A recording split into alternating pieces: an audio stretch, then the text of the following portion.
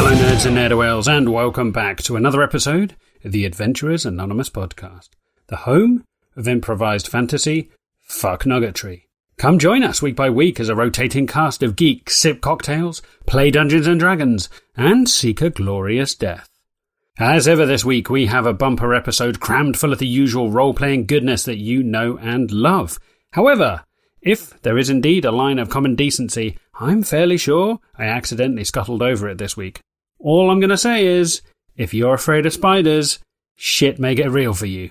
Even Chanel had to step out for a little breather. Now then, let's not forget that the content from here on in is not suitable for little ears. It's mostly improvised and entirely inappropriate. Listener discretion, as always, is advised. Especially in this episode. My God, yes. Keep this episode out of the ears of the elderly, the innocent, and the newly pregnant. It may cause heart palpitations, impotency, and excessive sweating. Mileage may vary, for external use only. And remember, always consult your doctor before listening. So, without further ado, go grab yourself a drink, pull your chair closer to the fire, and come join Chris, Matt, Shan, and myself for this week's episode of the Adventurers Anonymous podcast. Please enjoy.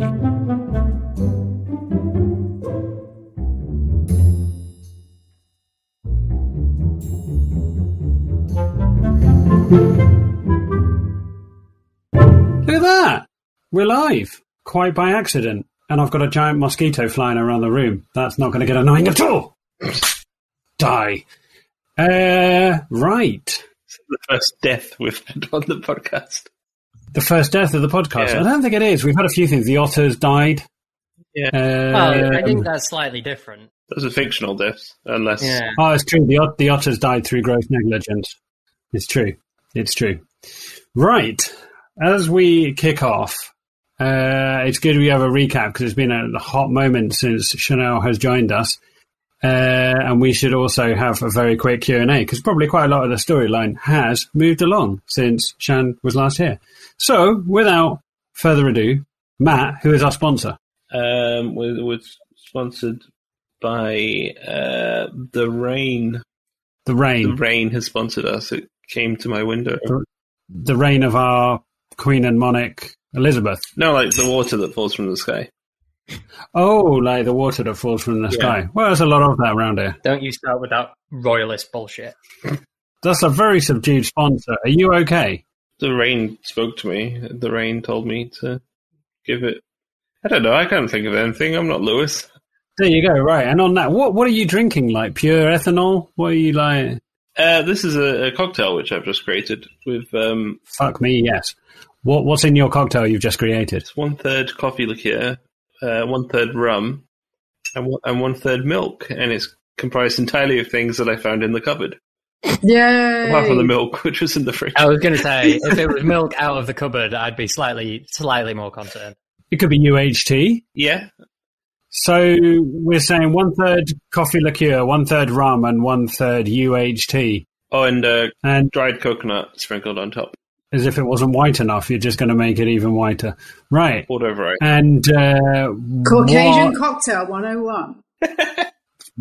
Well, possibly. What are we calling this little beauty that you've whipped up? TBC? A TBC? Yeah, it's a TBC. Oh, it's a TBC. One of those TBCs right, you'll say to your barkeep. Okay, it's a TBC. There you go. For all of our listeners. I want TBC. TBC cocktail. Oakley McScrotally. Right, let's have a quick recap before we lose any more listeners. Right, here we go. Last we left off with our intrepid adventurers, they had found themselves exploring an underground cave network. The more they investigated it, the more they became sure that they were not alone down there in the damp depths. Maud was also aware that she had had to leave Marvin, the pygmy goat, with two strangers in the cave entrance, as there was no way the goat was going to be able to survive the underwater swim that they'd had to undertake just to enter the cave network. Goats can Throwing caution to... Say what now? Goats can swim. Can goats breathe underwater, though? Given special scuba gear, yes. Well, this is why you should never leave your goat unattended. This is what happens. Right. Throwing caution to the wind, they decided to push deeper underground, with the adventuring party opting to send Cato the Crow ahead of them to scout. Sadly, much to Belsiar's dismay, he never came back.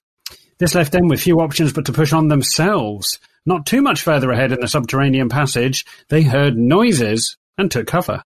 Slowly stepping out of the shadows came something that none of them were prepared for. The form of a half-man, half-fish, a Kuo-toa.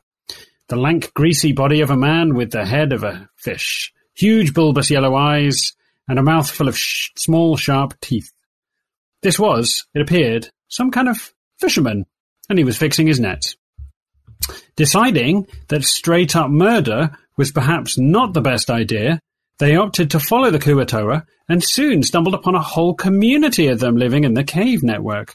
How quaint! An underground village of fish people. Unfortunately, any illusions of such were shattered when a young man was brought out of a hut by a priest and sacrificed in a drowning pool in the village centre. Gathering on the edge of the village, the party watched the hustle and bustle of Kuo-toa life closely. It was at this point that they saw the captured form of Kato being carried through the village as the bird was loudly swearing at everyone and anything in protest. Forming a plan, the party opted to help Belciar disguise himself as one of the fish people, and this worked to some degree of success, but left him looking more like a sardine than a shark. He did, however, make his way into the village to investigate, but was soon surrounded by Kuo-toa children who made fun of him and alerted the village elders about this new freak. Belciar soon found himself in the village witch doctor's shack being prodded and poked. Tati, meanwhile, watched this all unfold and opted to sneak into the back of the village with Lady, Barbara, and see what had become of Kato. Finally finding the crow in what appeared to be a village school as a bunch of small hatchlings sat around on a rug as the teacher showed off the crow, prodding and poking him too. And that is where we're going to pick up this week's episode. That clearly makes no sense to Maud. I know about the fish people. You know about the fish people? Yeah. Is that because I told you about them while we were eating fish and chips? Yes. Shout out to the name Kuo-toa. Nice little spin on Ukatoa from Critical Role. I had to dig around on the arse end of the D&D monster manual to find some interesting things that might live in the bottom of a cave. I do have one or two questions actually. I don't think that we have had a long rest since the fight with the orcs at the house by the river. I think we might have got a short rest because I remember using hit dice, but I don't think we got a long rest. I just want to confirm that, make sure that I'm right. Yeah, certainly not since we went down the cliff. Because I seem to remember. I don't think you have either. I seem to remember us saying to the people in that house, "Hey, yeah, thanks for everything. You know, we saved you. Do you mind if we have a quick rest?" And then Aristobulus went and like pissed in some bushes or something and pissed them off really badly. So I don't think we didn't get a long rest. He started an infestation of pumpkins, I think, that pissed the lady off. Yeah, I just wanted to check. Yeah, I don't think you've had a long rest either, because you were supposed to be having the long rest when you were woken up by the orcs. Yeah. So no long rests for you. Cool. You're also balls deep in a fish people primary school. That's probably the wrong expression to use. I don't know. At least you said fish people. You've currently inserted yourself into a little shoal of fish people. Whilst the crow is getting prodded and poked and used as a lesson in a biology lesson for little Kuo-toa children. And just to make life easier, I made you a map. Yay! Map time. Because, you know, no D&D session would be the same without a map. So I made you a little map. You can thank me later. It's a good point as well, now I think about it. We've got Hanash and Aristobulus who are not here with us. Matt, who do you want, Hanash or do you want Aristobulus? It's completely up to you. Can I take Hanash for a change? Of course you can. I was about to say that maybe a non-spellcaster would be good for you because it might just make everything more complicated if you get both of them. Ooh. Yeah. There you go. There's a map. Oh, now with the unlimited power of 2 screens, I can actually look at it. You are in the top left-hand corner. Also, I read the name Shaman as Seaman just now, which shows you how tired I am. You're in the top left-hand corner of the map. This is a cave. Well, this is an opening in the cave where the community of fish people are. You can see all the various huts that are moved around the place. I've marked out places of interest, such as the Shaman's hut, where you saw the young man dragged out of. You can see the drowning pool in front of it. You can see the doctors at the top, where Belciar currently finds himself, and the school to the right-hand side, where Tatty and Barbara find themselves camped outside, trying to find Kato.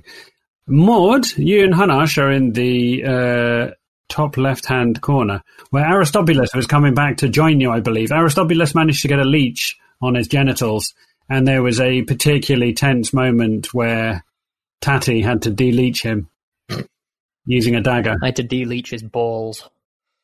You had to de-leech an old man's balls. I have a question. Yes. You go to the top left-hand corner, come down, so it's like a broken building, and then to the right of that, what is that? Is that a twig, a staff, a stick, or what?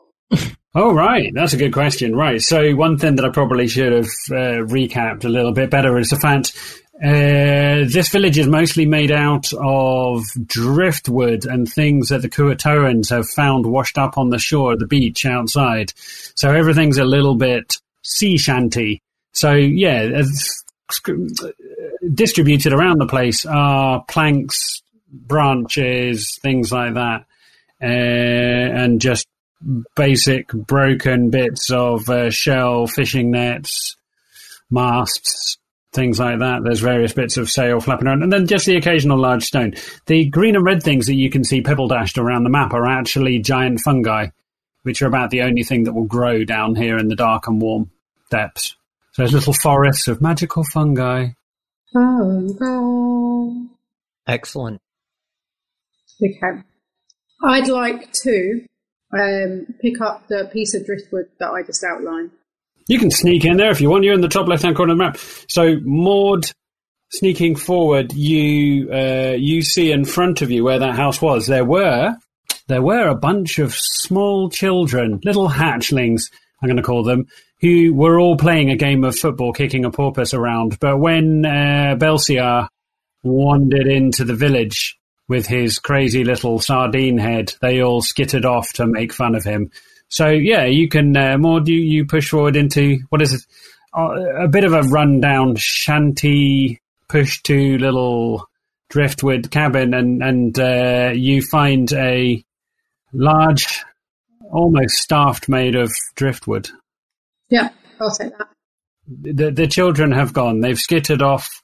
They hung around the middle looking at the drowning of the young man. The young man's body is currently slumped on the side of the drowning pool, where you get the feeling lots of people have been ritualistically drowned in that drowning pool. Well, they don't call it a drowning pool because it's got ducks in it. Well, I learned to swim in a drowning pool. I got my puffin badge. The width of a drowning pool. I don't think it's the same kind of drowning pool, though. That's what I used to think. I used to hate it. Little Lido in Buckinghamshire. I mean, any pool can be a drowning pool if you're unambitious enough. A puddle could be a drowning pool if you can't swim. Exactly. Can we put that on a t-shirt? Yes, please. Puddle safety. Right, Maud, is that what you're doing? You're casing the joint out, picking up bits of driftwood, are you? Yeah. You're going to make some stuff for Etsy? You're going to make some little, I'm going to make small fish people voodoo dolls. Okay. Seems legit.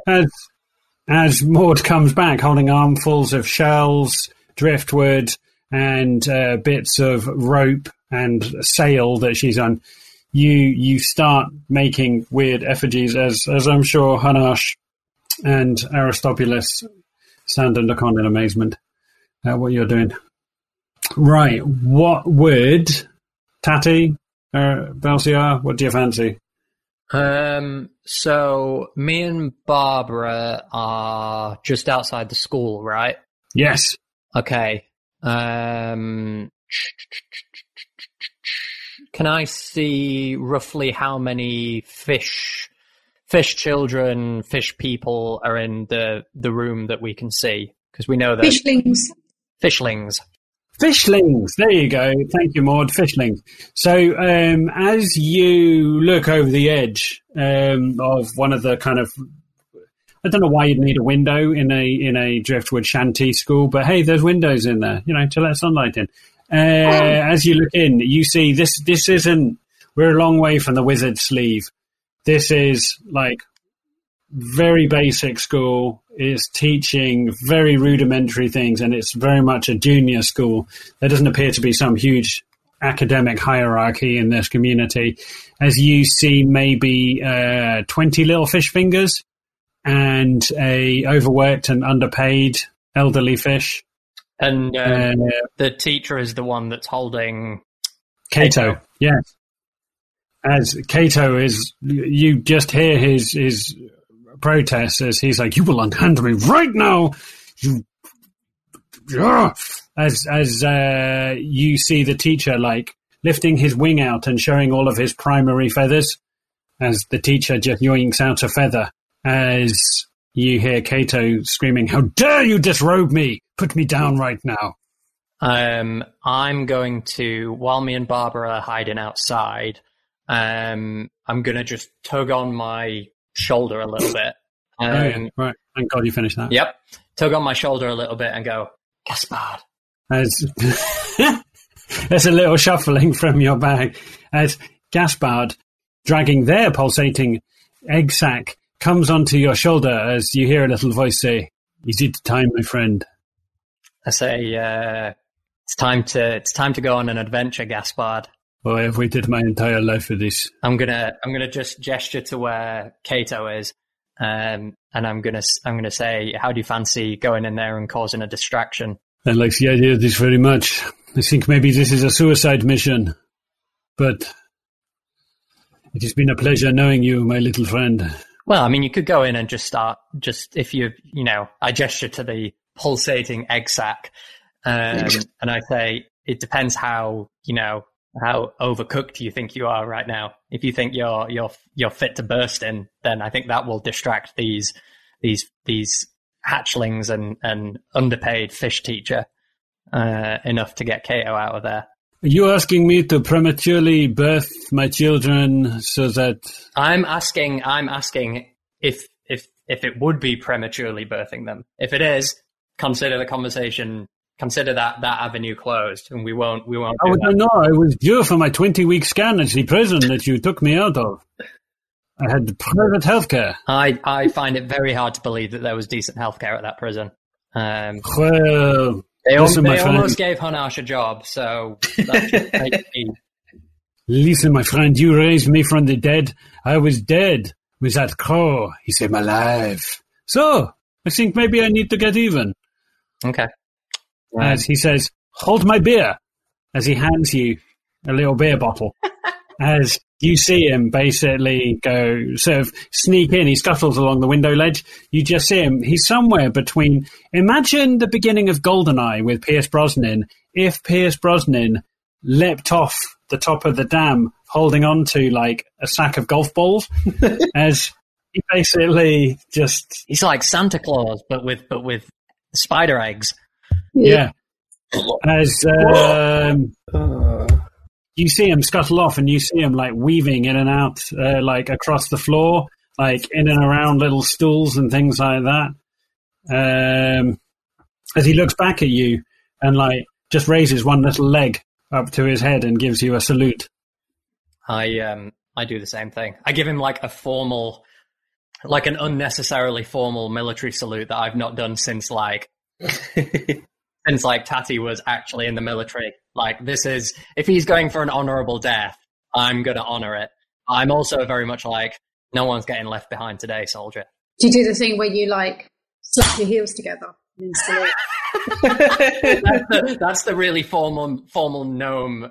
Do you mean come to attention rather than...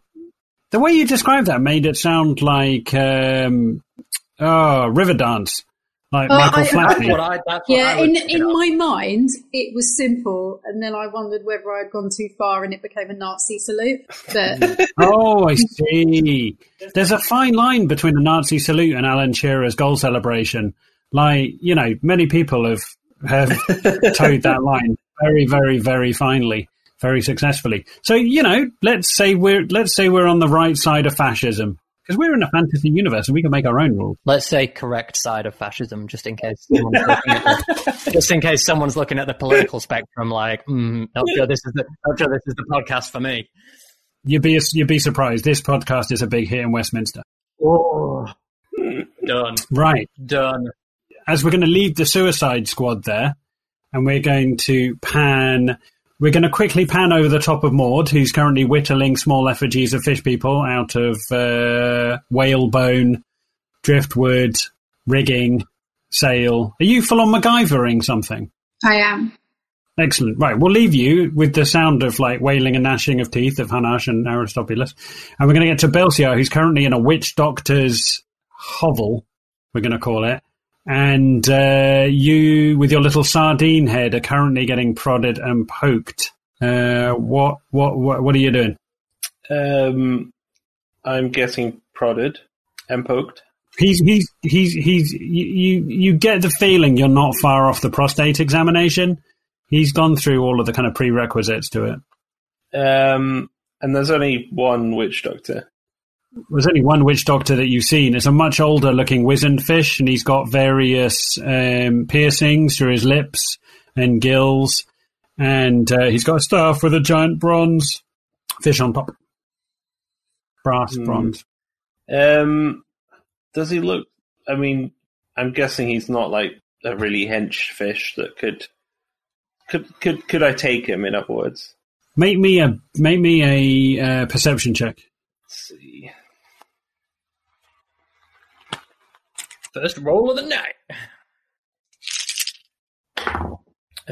11 plus 3, 14. 14. You look at him, and as he comes in he puts a lollipop stick on your tongue. I mean, the lollipop stick's made out of driftwood. Let's not make any bones about it. As you cough, you just hold his bicep and you squeeze, and you estimate that he can probably lift 150k. He's that wiry kind of strong man. He's the guy who doesn't look like he should be strong, but when you see him in the gym, he's able to like push some metal around. Someone's been watching Bosch. Back like a bag of ropes. Let's see. Can I just jabber at him and then try and walk out? You want to jabber at him as you go to try, and you can't really speak Kuatoan. You may look like a slightly smashed up Kuatoan, but you definitely can't speak the language. As you go to jabber in his face, he gives you that kind of, he's got a very good bedside manner, as all nurses and doctors have to, as he gets you in a vice-like grip and puts you back on the table as he turns his back and he goes to like start rifling through various jars and poultices. He's got glass jars and things with wizened little bodies held in oils and gelatinous things. He's looking for something. I'm going to cast Gust and just try and blow all his stuff around and cause a distraction, and then jump out the window if I can. Have you still got the thing where you can understand the language he speaks? You think you cast something? I have that for an hour, yeah. So everyone. Oh, you're still well within your hour. Yeah. Okay, but I can't speak. I can only comprehend. You can only comprehend. You cast Gust, and a sudden burst of wind exudes from out of you, and you see all of his rundown, ramshackle shelf collapses. Basically, he's then like landslide under like shattered glass and pottery. As you see, he's covered in like sticky oils, powders. He's got various like flapping organisms which were like held in glass jars over him, as he's currently like trying to wrestle a dolphin fetus out of his mouth, which has got squished onto him. As you hear him like moaning, as you just hear him say, "Oh, this is not good. No, no. This is the last thing I wanted in my mouth." As you hot tail it out of the window, make me an acrobatics check. Great. With disadvantage because I'm a crocodile. So that's 4 + 1, 5. 5. That's some true homebrew like madness. I like that. Giving yourself disadvantage Because it just gives 5. the image of a crocodile trying to climb out a window. Yeah. As you climb through the window as a crocodile, you hear behind you the old man who's just rolling around in various medicinal powders. You see, like, he's managed to, like, jab himself with various needles as he's like, this is not good. Oh, scheisse. Oh, scheisse. This is going to take a lot of explaining. I'm going to lose my medical license. I can feel it. As he turns around, he's like, where has the sardine gone? As you've nailed it out the window. Unfortunately, you've managed to snag your robes on a nail and you've just been left butt naked, out in the communities. You're now like a naked sardine. That's just on the run. That's just, I mean, in a certain viewpoint, that's just a sardine. You're a naked sardine on the run. That's sung by Wings. Naked Sardine on the Right, yes. Yeah, it's one of McCartney's God. post-drug era. So I'm outside the doctor. Yes. I can't remember, was I aware of... Did I know where Kato had gone to? Or I think I... No, you don't know where Kato is. You're currently on the top of the map. So from where you are, you can't quite see because there's a set of buildings between you and where Maud is, but you're aware of where Maud, Hanash, and Aristobulus would be, and you would have no idea where Tati is, let alone that the other place was a school. But you can hear from the right-hand side, you can hear a large voice screaming, "Unhand me, you brigand!" Which sounds a lot like Kato. Okay, I'm going to waddle, do my sardine waddle towards the school. So, staying very low to the ground, the naked sardine does the salmon dance. Like, you're doing a little, like, very low little waggle along the floor. Make me... Oh, God. What do you need to make me? A waddle check? Yeah, make me a stealth check. 19 + 1, 20. 19. Never before has a naked sardine ever managed to blend so carefully with fungi as you just weave your way in and around the giant fungi forest. Occasionally you see a small little fishling dart around as you have to try and not alert the playing Kuatoa to your presence as you tiptoe butt naked around the back of the various, like, ramshackle houses, stopping short at one point to hide behind a bunch of sacks of refuse as a mum drags her child back from school. Clearly the child's been kicked out of school for doing something, as you see them, like, aggressively dragged into a house as you very nearly get yourself detected. As you make your way round the back of the school, you can see Tati and Barbara. It's quite hard to hide a wolf in an underground. At this point, we're going to pan back to Maud. Maud, what are you doing with your makeshift mast, sails, driftwood, and rigging? Well, I just had a thought. You're building a tank. So these fish people. Yes. How good are they at seeing? What's their vision like? Their vision's pretty good. I mean, they've got dark vision. They're evolved from organisms that are used to staying fairly well secluded in the dark. So, but do they mostly go on smell? Are they mostly visual? Mostly visual. Okay, damn it. Yeah. I was gonna have to rub myself on the dead man to make sure that they didn't smell me, but now it doesn't matter. So fine. My God, this is like Predator, but you're going, like so much. Going full Walking Dead, but with fish. Yeah. Oh my God, this is brilliant. Yeah, I was going to say that's like the most Maud thing I've ever heard. Yeah, if you want to get a first base with a corpse, Yeah. please. I'd like let to. anyone I'd like stop to go over to the corpse and use a bit of my voodoo wood that I haven't used yet. I'll poke it a bit, and then what I'd like to do is get somebody's blood and just go like this. Okay. This is by far the riskiest thing. What are we doing with Hanash and Aristobulus whilst Maud is about to go full commando? So Hanash and Aristobulus are on the top left building, right? Yeah, they were near Maud. Yeah. Are they supporting Maud? What are they? So Maud is fucking around with a dead body. He is always. Maud's about to set off to the drowning pool from the top left hand, but I'm just wondering, are Aristobulus and Hanash going to help her, or yeah, I'm just thinking have they got their own thing going on at this point? Can Aristobulus give Maud the help action with what she's going to do with this dead body to give her advantage on whatever role she needs to make? No doubt he can. What does that give her advantage on something? Is it the equivalent of being inspired? Yeah, it just gives her advantage on whatever role. I guess if she's like playing with a corpse or like using part of the corpse to disguise herself, like Aristobulus. That's so Aristobulus. He'll get in on that.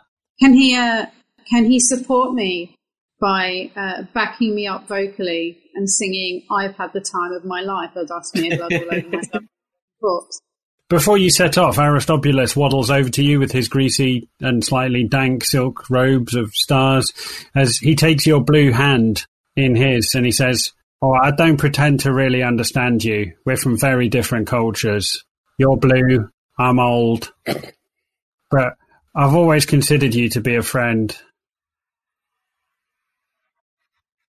We're about to do the fucking, what is it, like the wedding thing, like something old, something new, something borrowed, and something blue. We just need to find something borrowed and something new now.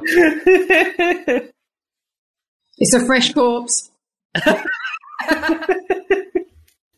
Aristobulus is like, is it just me or is there something here between us? Ugh, get off me. What? Look, what?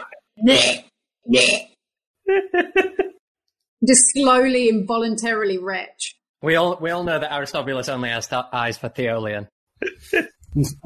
Aristobulus is like, I may have slightly misread this situation. I thought that we were... No? Okay. I'd just like to hiss at him and walk over to the corpse. He grabs your hand before you go and he says, look, if I can do nothing else for you, could I give you a blessing? You can sing... Sing to me. As he looks at you, he looks you dead in the eyes, he lets go of your hand, he just starts singing, I feel it in my fingers, I feel it in my toes. Love is all around us. Come on, Hanash, join me. Hanash enthusiastically starts clapping. But out of time. Hanash claps on the offbeat. Right, Maud, you take some sort of inspiration there, so you get advantage on whatever the hell you're going to do. What am I going to roll? I don't know what you're doing. Right, first of all, you're going to roll me a stealth check. 19. Pew pew pew pew. 19. Bloody hell! Staying low to the ground, you start weaving your way towards the drowning pool as you suddenly see... Can I do the worm over there?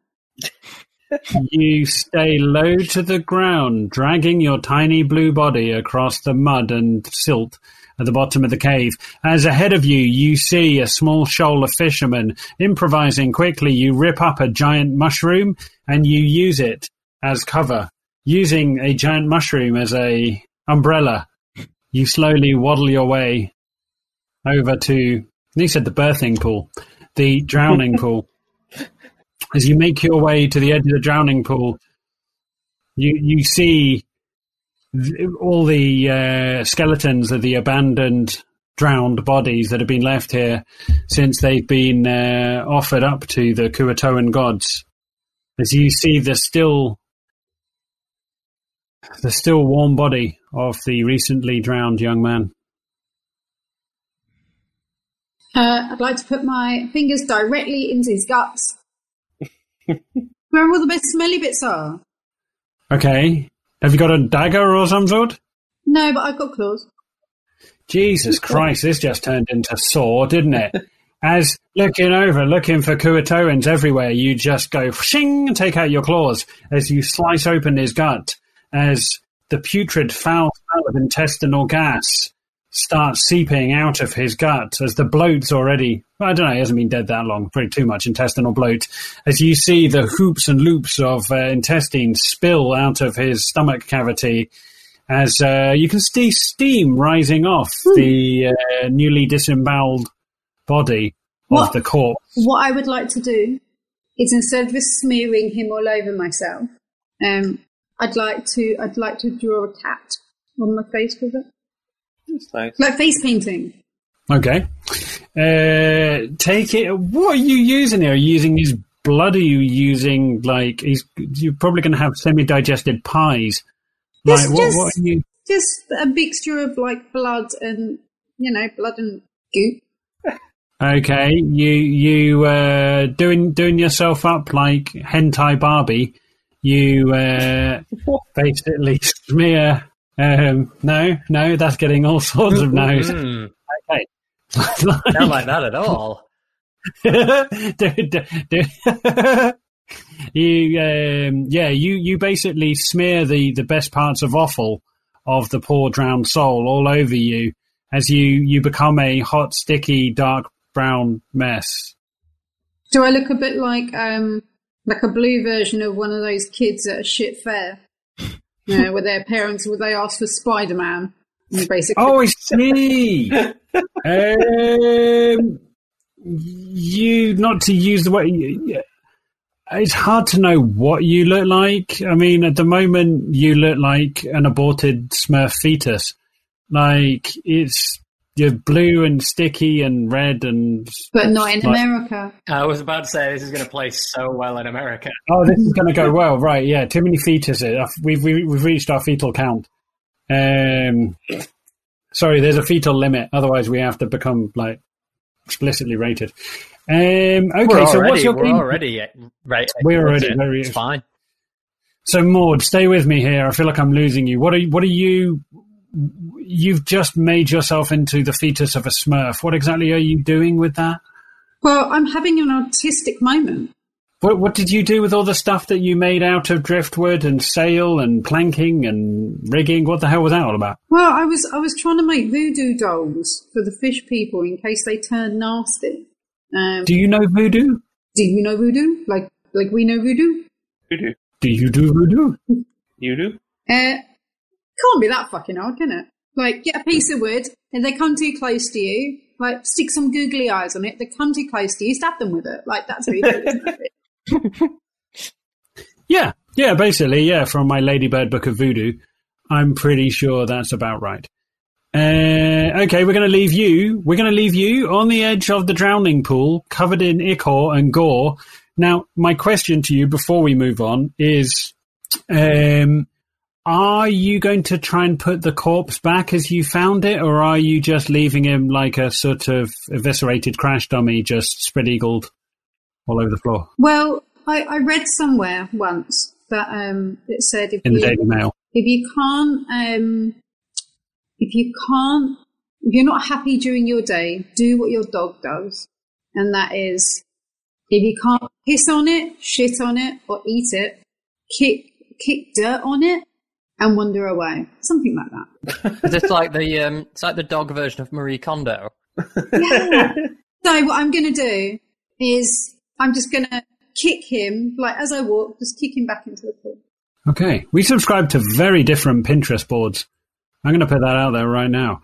Yeah, sure. Still dripping. You managed to unhook yourself from various like loops of his intestines as you fist them back into his cavity, Too much effort. Just kick him in. Too much effort. Okay, you drag him by his hoops of intestines till he's roughly in the right place, and then just fling the intestines back on top of him. He looks like a badly tossed meat salad as you just leave him on the side of the drowning pool. You already start to see various flies and effluents are starting to kind of form around him. Okay, as you're in a dark place. As we quickly pan back to Aristobulus, he turns to Hanash and is like, I took a risk there, and judging by her mood, I'm gonna say I dodged a bullet. I think you did, buddy. Yeah. I've Come never closer, been good. let me stab you with my googly eye stick. That's the body language I'm reading. Right.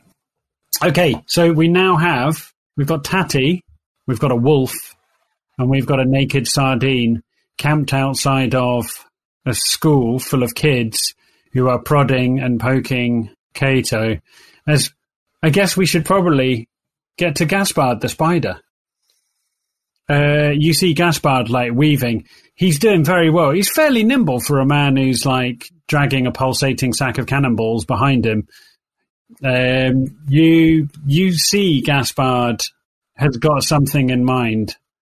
You didn't really make up a code word, but you're going to know the distraction when you see it. Gaspard gets himself up high on a shelf and he looks down at the group of school children, and he finds the gammiest looking school child, the weak gazelle, if you will. He picks out the weediest and whiniest of the children. He's got one fin. One fin. No, he's not got one fin. Why would eyes pointed off like this? Lazy eye that just like droops down. His gills are inside he's that kid. Everyone had a kid like that in their class. There was always one kid who, like, if you talked to them, they'd go blue and die. Like, they just sat in the corner being fairly And if there harmless. wasn't one, then it was you. Yeah, that was me. Oh, right, yeah. Your windpipe would shut and you'd just collapse if anyone talked to you. Yeah. No, we had a kid. He always smelled faintly of Marmite and he had really sticky hands. All right, I wasn't that guy. Fucking hell. Yeah, Gerard. We had a kid called Gerard who's always like had really clammy hands and he smelled faintly of Marmite. But anyway, Fuck that guy. Never Marmite. So Gaspard, from high up on his vantage point, spies the gammy kid. It's the kid who's off on his own. He looks like slightly drier than the rest of the little like fishlings, and looks like he's got some visible eczema. And all the other kids aren't playing with him.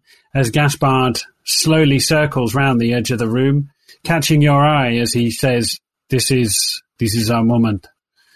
As the small child is fixated with a small bouncing ball, as Gaspard slowly crawls up the back of the child's shoulder, leg by leg by leg by leg, until he is on the child's shoulder. You hear the little giggles of the socially awkward, poorly child with the visible eczema, as he's like, ah! As he plays with his little ball, as Gaspard slowly crawls up the child's nostril. As you see, Gaspard drags himself up the child's nostril, and you see the egg sac getting stuck on the child. Yes. As the little child is like, ah! And just starts rolling on the floor as all the other kids turn around, as you just see the egg sac pulsating as he's jamming it up the nose as you the egg sac squeeze and bolt, and there's a bit where you see the fabric of the egg sac about to explode as you hear a noise as he's up inside the child's head cavity now. Wow. Just public warning, it's not a real child, it's a fictional fish child. As you see the child rolling around on the floor, just swatting at his head as all the other kids look round. And the teacher throws Cato to one side and rushes towards the kid. Okay, so he's thrown Cato to one side. Can I do I see a path that I can sneak over to Cato and grab him without being seen, essentially? I mean, at this point, all of the children are in like a ring. Do you know that thing? Whenever your teacher was like, there's nothing to see here, calm down. A bit like when the police turn up at a crime scene and they're like, nothing to see here. Everyone kind of congregates because they know something cool's about to happen. Just like all the other like little school. fishlings. Yeah. I get it. Yeah. Yeah. High crime school. All the other fishlings are all crowded around looking at little like Wilhelm, who's on the floor just like grabbing his like sinal cavity, just like rolling around, not flaming, he's not on fire. He's rolling around, swatting at his nasal cavity. Okay. Can I I'm gonna turn to Barbara and Belsiar and just say, wait here, I'm gonna go get Kato, and then we're gonna bounce.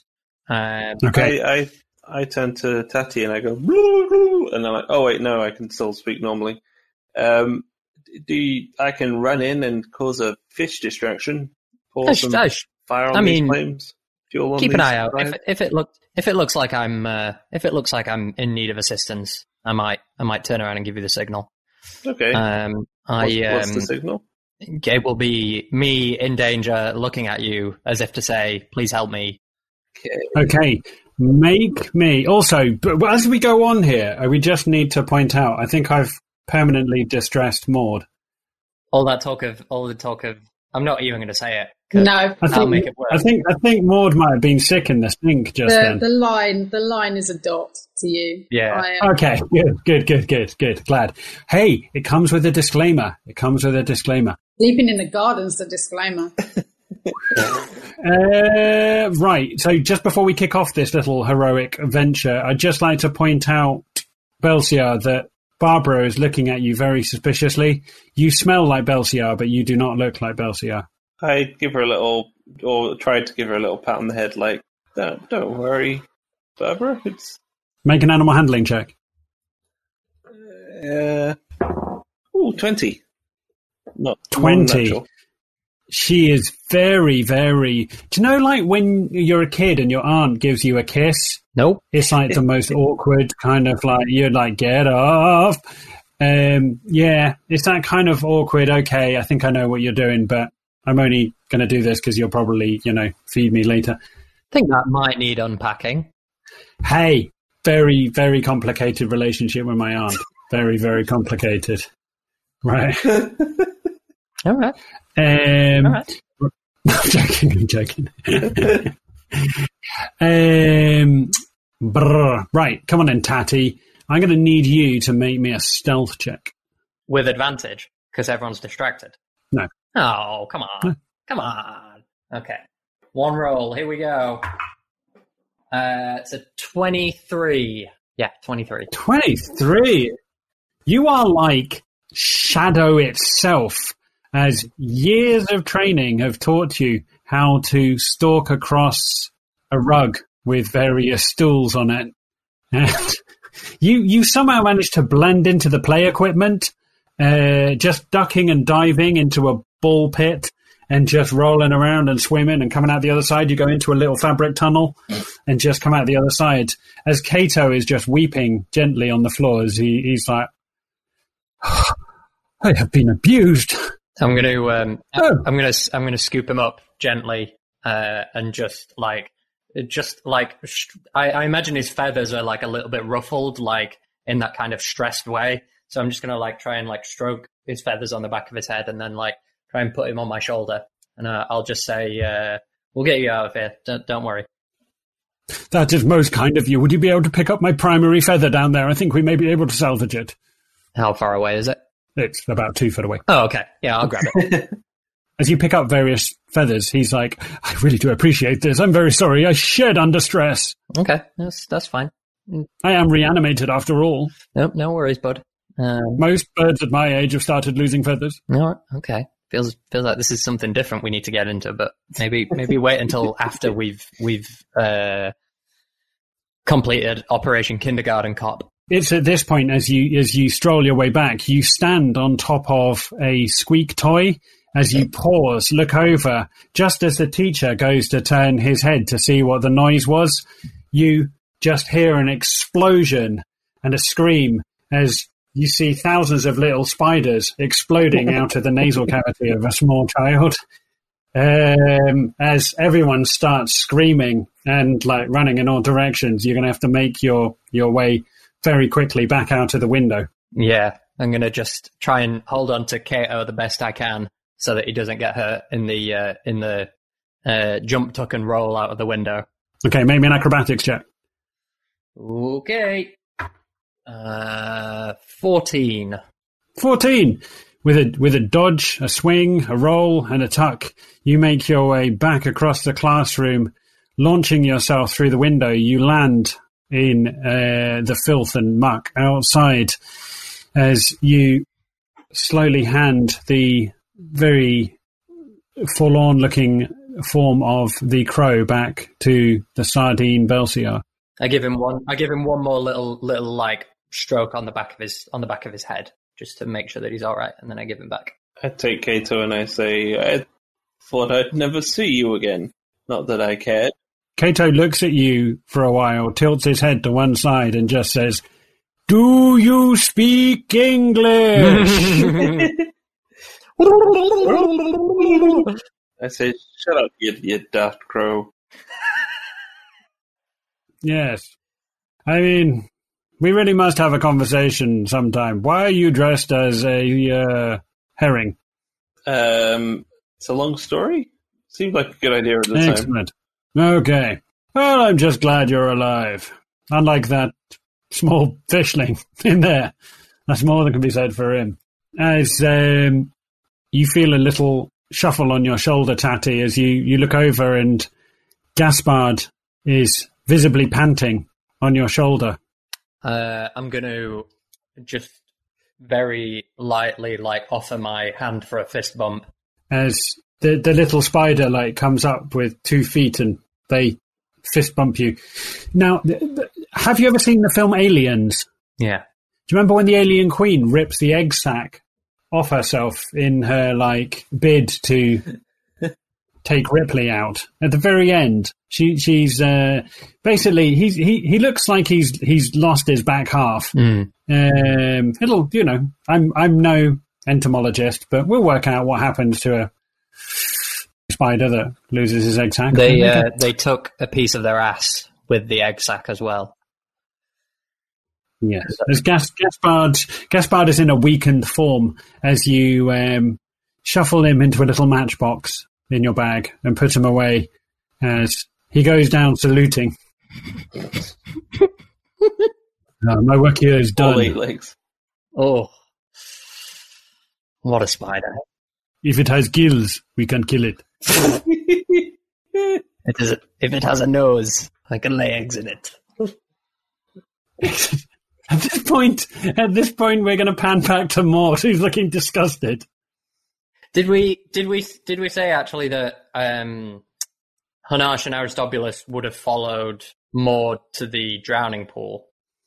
They were on their way to, Yeah. They took a bit of a slow turn to get there because of the awkward exchange between Maud and Aristobulus. They just took their little bit of time. They were just sharing relationship advice. Yeah, that's cool. It's just 2 dudes hanging out in a fish village. Yeah, hanging out in a fish village. Taking in the sights. Right, before we get there, we're going to have a very quick drinks break. Okay. I feel like we've covered some interesting stuff in this first half. Was Chanel ready for it? No. Chanel's never going to be ready for that. Never. I think you're gonna die. It's like the hearing spider eggs bursting out of a small. Bye. Don't say the words. That poor fishling. Oh, she's gone. And with that note, I will be right back. Oh, Willie.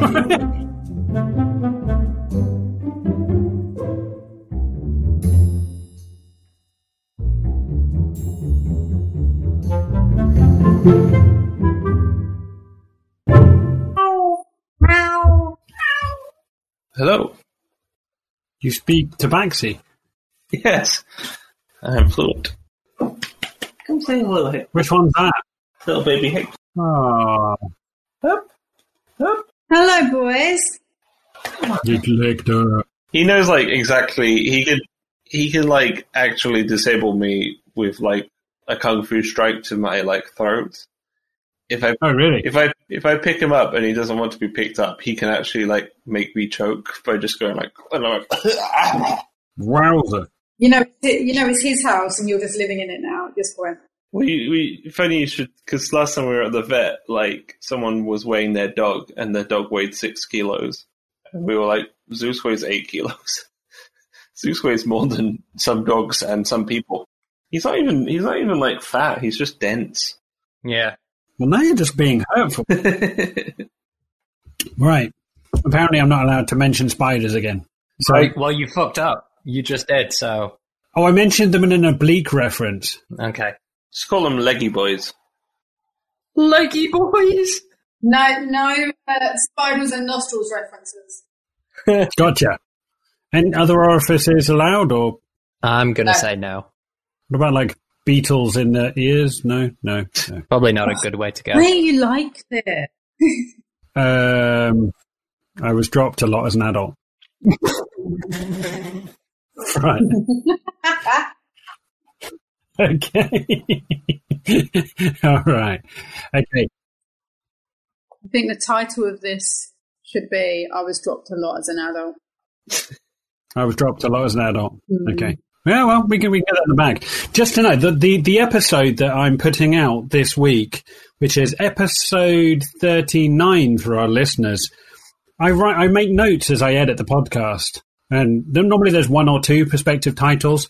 For episode 39, the possibilities are Flaming Chihuahuas, Loose Silk Flaps, Mary Crockins, Foreplay and Third Degree Burns, Apple, Cart Horses and Lube, Seminole Breadcrumbs, or The Forbidden Mancies. I think I mean Mary Crockins gets my vote. Yeah. Either way, but I think we need to stay away from some of the titles that are like one thing and another thing, because I've seen we've done that quite a few times. Okay. Mary Crockins works. Yeah, you're running away from the Port Zune guard, and there's a bit where Belsiar suddenly like, hang on, I can fly. And then you just take off into the sky. And somebody described you as like a leathery Mary Poppins. Mary Crockins. It was only in editing. I was like, shit, I missed a moment where I could have said Mary Crockins. You can put that in. We won't tell anyone. Yeah, I mean, I could post it until we do like behind the scenes in 30 years. As we pan back to the drowning pool with Maud covered in the stomach contents and viscera of a poor young man. Maybe he deserved it. Well, I mean, he was judged and found wanting. I mean, he did not get his puffin badge. Genuinely about the only badge I got. Swimming has never been my forte. I was the only kid that was allowed to do whips instead of lengths at the school swimming gala. In the end, it just got so painful they didn't let me compete. I just had to stand on the side holding the timer. Wow. But you got really good at counting. No, I tried really hard. It all came to a head one year where I tried a length competitively in a swimming gala, but I got confused and I got tangled up in the lane ropes. There were ropes that ran down and I had to get hoiked out. Have you ever seen back in the 80s in school swimming lessons, they used to have a long wooden pole with a like hook on the end they could hoik kids out the pool with? Yeah, anyway, there you go. I got hoiked out the pool. Anyway, did you not do the swimming in your pajamas to get the brick at the bottom of the pool? I think later in life I had to do that with the cadets, but I was much more confident with swimming by that point. I was a late bloomer with water. But anyway, there you go. Completely derailed the podcast with tales about myself. Are you surprised? No. Right, what are you doing, Maud? You're covered in stomach juice and... Well, I've kicked him back into the pool now. You've thrown him into the pool? Yeah, I kicked him back into the pool. Excellent. He wasn't in the pool to start with, but you've thrown him into the pool. As his lifeless body floats face down in the pool with various strings of intestines, a bit like somebody's just scattered sausages about the place. Yep, and now I'm going off to find everybody else. Well, as you turn around, you see Hanash and Aristobulus walking hand in hand, talking socially. And as they come near you, they both go very quiet, and you realise they're probably talking about you, but they got a little bit embarrassed at the last minute. Are they actually hand in hand? Sure. Yeah, they're hand in hand, but not in an awkward way. Not in an intimate way, in a friendly way. So it's quite, it's quite sweet. Yeah. And they meet you on the edge of the pool as Hanash just jaw hangs open looking at you as Aristobulus just looks at you for a while and basically just says, I would like to withdraw my offer of intimacy that I made earlier. I involuntarily retch again. Cough up a hairball at his feet and walk off. I've never been more flaccid than I am at this moment. Don't lie. I like Maud draws the line past covering yourself in entrails, but before Aristobulus. Thanks for the Aristobulus. That's a bit unhygienic, though. Yeah. You might catch something. Yeah. Maud was built for savagery. Do pet me with your eye. Right, what's your plan? What are you doing with all of this? Or is the end of your plan just to cover yourself in? Oh, me? No, like in a way that, like, where when a dog thinks that it's going to be attacked, it rubs itself on anything else so that predators like don't come and find it. That's what I was doing. I was disguising my natural smell so they wouldn't come and find me. Dog facts, guys. Get him here first. Adventurers Anonymous. Da-da-da. Sounded like the start of a tune, but just didn't go.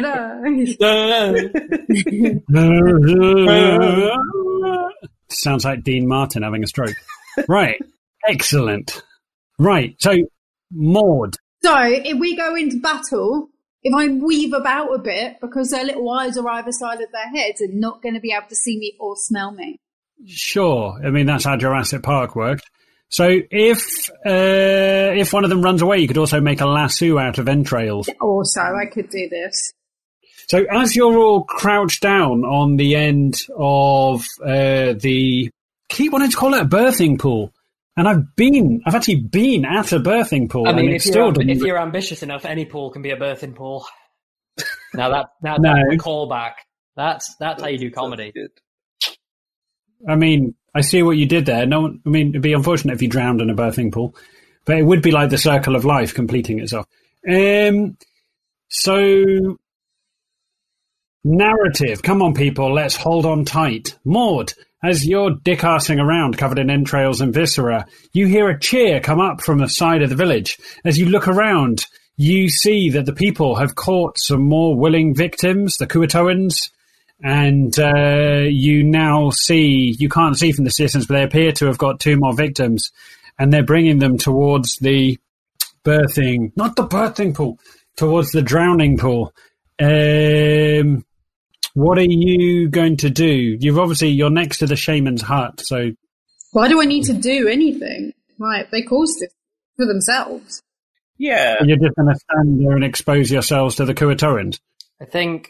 well, they can't see me if I keep moving. Sorry. Yeah, that works great for you, but the giant green furry man and the pervert in a silk kimono standing...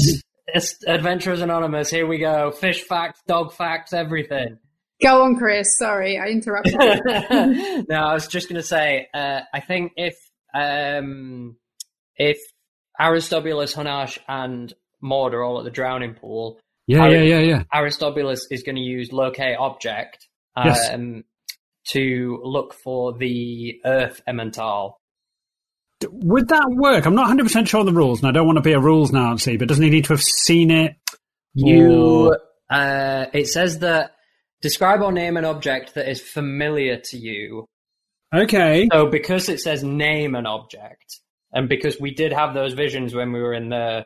Or at least I had those visions when we were in the church, right? Okay. I'm liking it. I'm warming up to this idea.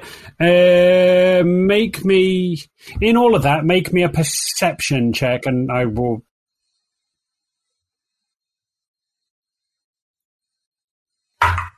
That's a dirty 20. Ooh. Oh, amazing. So he's using locate object, yeah? Yeah, I've got the rules up. So if you need to ask anything, please. If you want to bring it full circle, the material component is a forked twig, which is what Maud picked up right at the beginning. Yes. So bringing this all together, we've got Maud covered in entrails and gore and viscera, standing next to the drowning pool. As you hear in the background the roar and cheer of the Kuatoans as they realise another sacrifice has wandered into their lair. And you hear the people all like, this is entertainment. A little bit like, in ye olde England where the gallows were a form of entertainment, much like, X Factor or Britain's Got Talent. People came out to see executions, and this has a whole religious angle to it as well. As Hanash and Aristobulus start talking with each other, and they realise with everything going on, they need to find the fifth Emmental, the Earth Emmental, if you will. As Aristobulus looks around and says, "All right, I know what I've got to do." As he looks over at Maud, who's dripping in entrails and covered in intestines. As he looks down at the front of his trousers, he sees the front of his trousers start to rise up.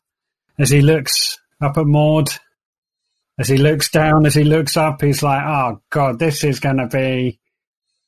Oh, God, give me a moment." As you see his divining rod rise into the middle of his silk kimono, as he is like, you just see sweat bucketing off him. As he is like, "This is expert level stuff. I cannot do this." He's about to pass out.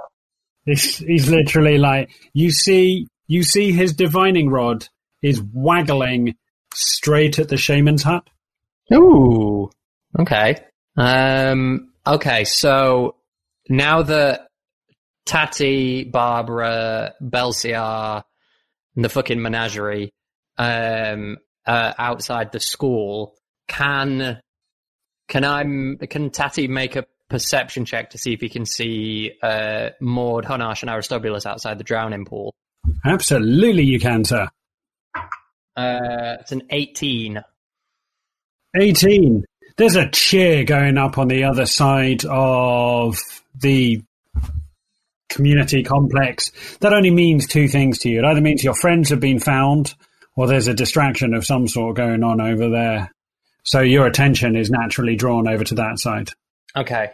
I guess Aristobulus, either verbally or non-verbally, with his divining rod, leads Hanash and Maud into the shaman's hut, and Tati is going to point, he's going to gesture to Belciar and Barbara and say, "I think we should start head into the center. I think there's something going on over there."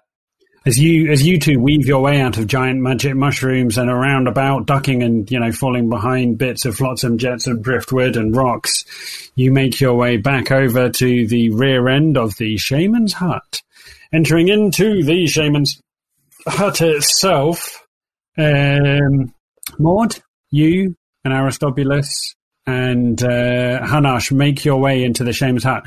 Now, this is more of a shanty hut. It's made of driftwood. It's not very well made.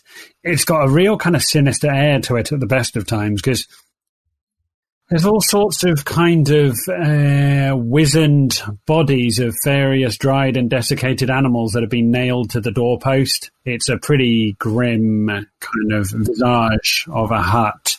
As you come towards the entrance, there's a Bengali kind of... Can I just ask? Yes. In the way that when you go into like a fisherman's hut, they have like the biggest fish nailed to a board. Have they got people or hands nailed to a board?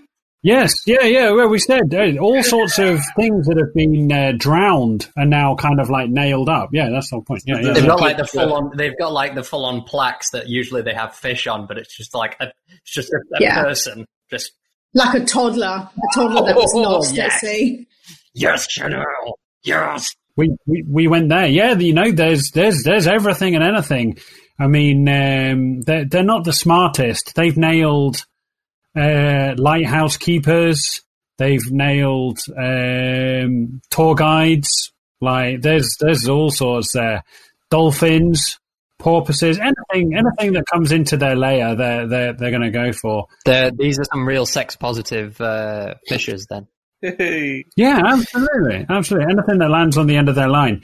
You see a small children's doll that's clearly they've attempted to drown and just nailed to the hut. Like there's everything and anything there. When you go on Tinder in the fish village, is it just pictures of men holding up children they've caught? I think it's called Finder. In there. Worst dad joke ever. I mean, Belsiar, as you're sneaking your way back across the compound, it does occur to you that in a small, close-knit community like this, inbreeding must be a real problem, and you do worry about the sexual health of some of these fish people. But being that they probably lay their eggs upstream and it's just a race to, fertilize them, you don't know whose eggs you're, yeah. Yeah, it's just one big caviar bukkake.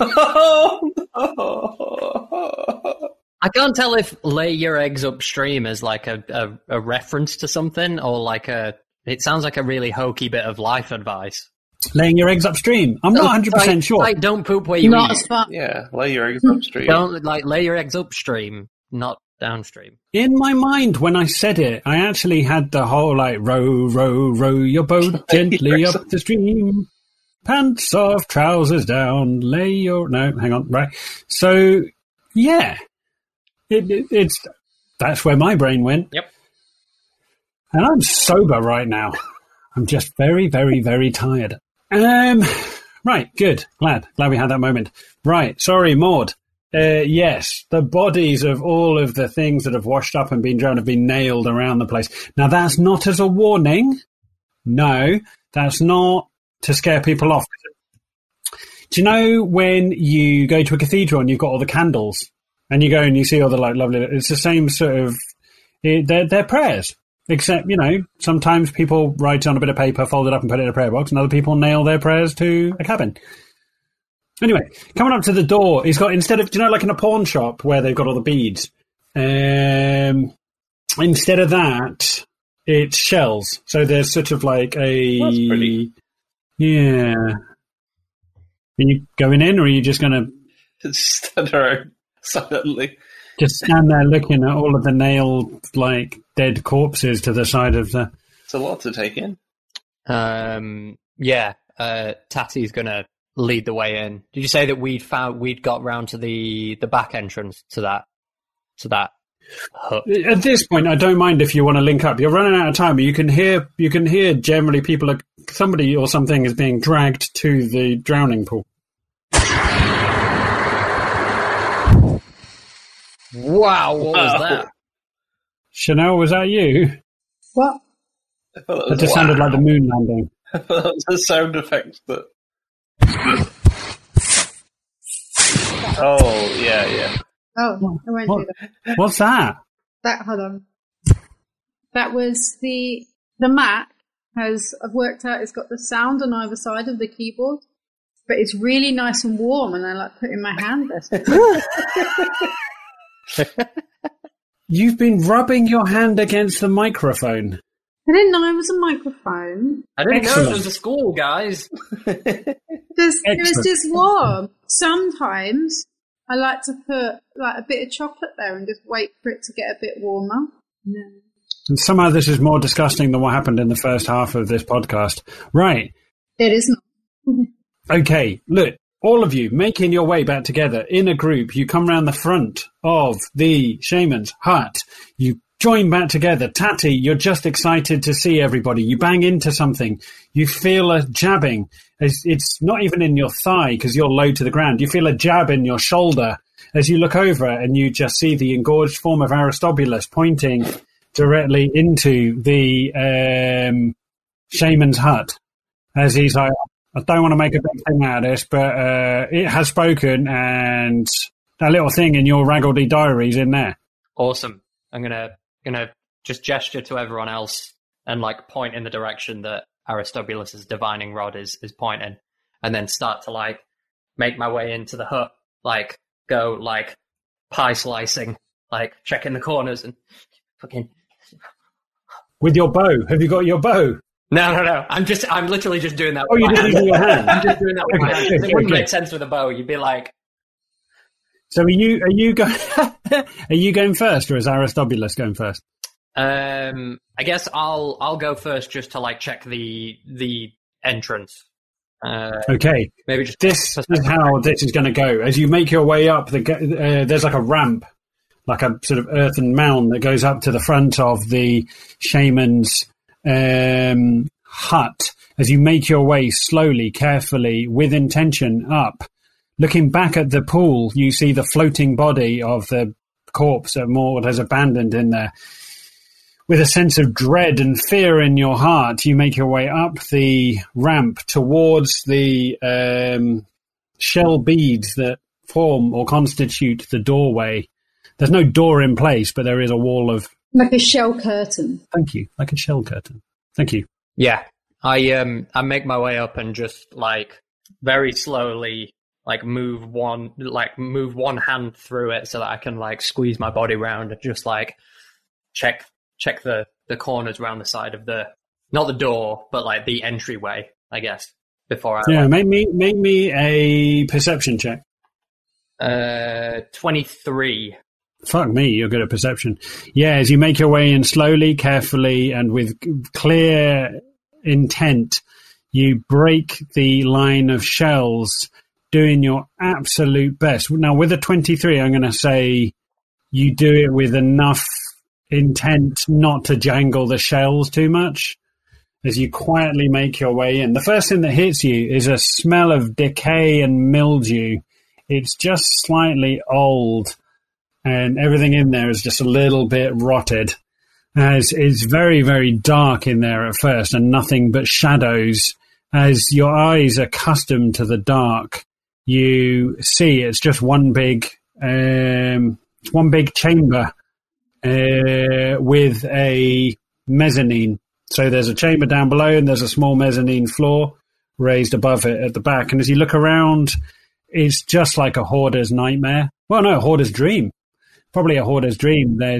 Everything's kind of all sorts of shit that's been found, washed up, has sort of been dragged in, and is in little piles. So there's a pile of skulls, there's like a pile of shells, there's a pile of fish bones, there's a big pile of tangled fishing nets and hooks and things like that. Are there any interesting skulls? Like rare or valuable skulls? Mm. Well, Tatty's in there, so Tatty's going to have to make me an investigation check. I was going to say unless you all want to come in. I was going to say I'm going to gesture to everyone else to come in. If I've seen that no one else is in here at this point, I'm just going to get everyone else to pile in. As you make a small cooing noise, like a kind of noise, everything is quiet. And then ever so gently and quietly, you see the front of Aristobulus's divining rod break through the shells and just part the shells first as he comes through, as the rest of you all gather in the darkness. Fucking Flight of the Valkyries starts playing when Aristobulus's divining rod goes through the We can't do any more than that, otherwise we'll get... Aristobulus is starting to sweat underneath the burden of having to keep 90% of his blood inside his divining rod. He's looking like an anemic vampire currently.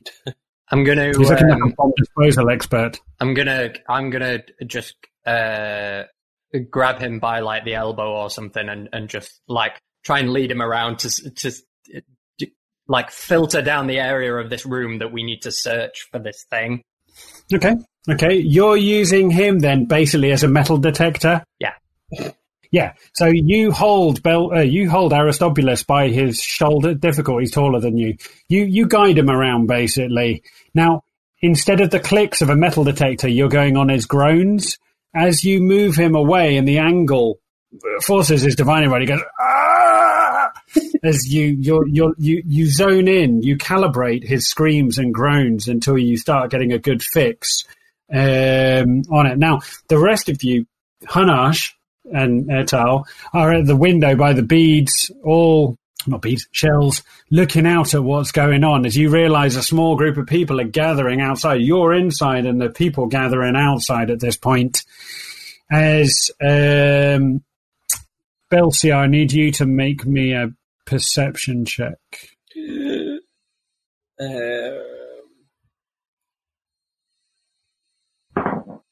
6. 6. The problem with being a sardine is your facial structure has changed considerably. And the pince knees that you usually wear to see are no longer balanced on the end of your nose. And as you look out of the window at the figures who are gathering, starting to come towards the drowning pool, you realise you can't see shit. It's like you've smeared Vaseline on your eyes.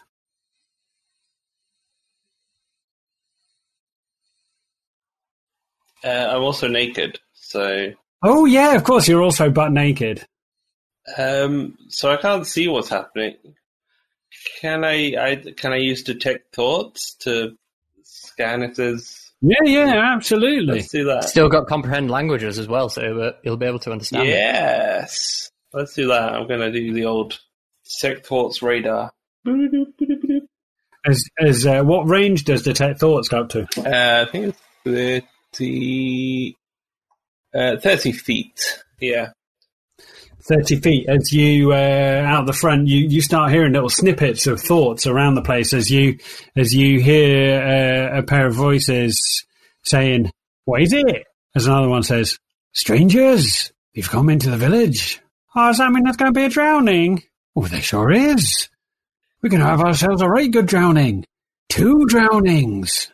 Oh, I've not had a good drowning in a while." As you hear various voices, like, snagging around all over the place. You hear another voice saying, "Oh, this is not good. No, this is not good." As you just see a greasy covered man, like, just absolutely slightly, like, disheveled. You see the doctor is still recovering from, he's like, "Excuse me, have you seen a sardine looking man? He came this way, I think." He's holding up some silk. He's like, "I think he may be naked." As you just see him go out of your range of thoughts out the other side, looking for you. It's at this point that you hear another voice say, "Oh, not 2, 3! There's going to be 3 people drowned!" "Hang on a minute. That's not a person. It's a goat." No. It's time. The real Maud's going to come out. 2 boys and the goat have been caught in the outer atrium and are currently being brought back towards the drowning pool. Oh. Okay. Okay, we need to fucking... I assume that Belsiar tells us that. Yeah, Belsiar, Belsiar, how are you going to break the news to Maud? I'm not going to tell her. It's just too hard. Do I hear a bail for bleating? Make me a perception check. 14. Yeah, Maud, you are all about that hoarder life. You're just sifting through, like, you find a pile of rather disheveled, sea-dried books that have just been dragged, any old books of all sorts, and you're going through them, and out in the back of your mind, out the corner of your ear, you hear a yeah. As you stop mid-page. As you turn around, you hear again, nah. As you throw down the book, waddle across, leaving slick piles of kind of blood on the floor with your feet as you creak across the floorboards as you go to the window and look out, and you see Marvin, the angry goat, and the 2 young men being brought by some Kuatoan guards. As you just hear Marvin saying, "No!" Oh. Okay, can someone say this out loud so that I can feel like I can try and do something about this? I still refuse to say.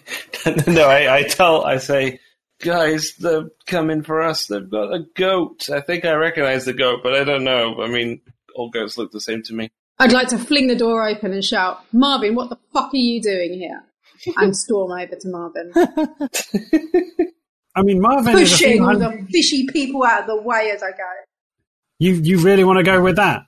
You're going to bursting out onto the front, shells flying in all directions. Maud get the fuck away from my goat. Explodes onto the front of the thing. Loads of fishy heads turn around, all looking at the bedraggled, viscera-trailed blue demon with horns, with entrails hanging off her horns, as she just screams at the top of her voice, "Get away from her, you bitch!" At the top of her voice, as all heads turn towards you. And that is where we're going to leave this week's episode. Yeah. Because that's a very good jumping off point. If we go much further than that, things are either going to get very fighty or very something. Well, there we go. That's a thing that happened. And we got to reference aliens. Twice. Yeah, we did. A few times. Well, that had some moments in it. One of our more successful, well, I mean, until the goat got kidnapped. Kidnapped. Is this going to turn into... I'm terrible at cowboy films. Is it Butch Cassidy and the Sundance Kid? What's the one where they end up in a house surrounded? There's a big shootout. They probably die at the end. Cassidy, Sounds like Butch Cassidy. Yeah. Turns out we're all crap at cowboy films. Yeah. I feel like there's going to be a God Almighty something that's going to happen.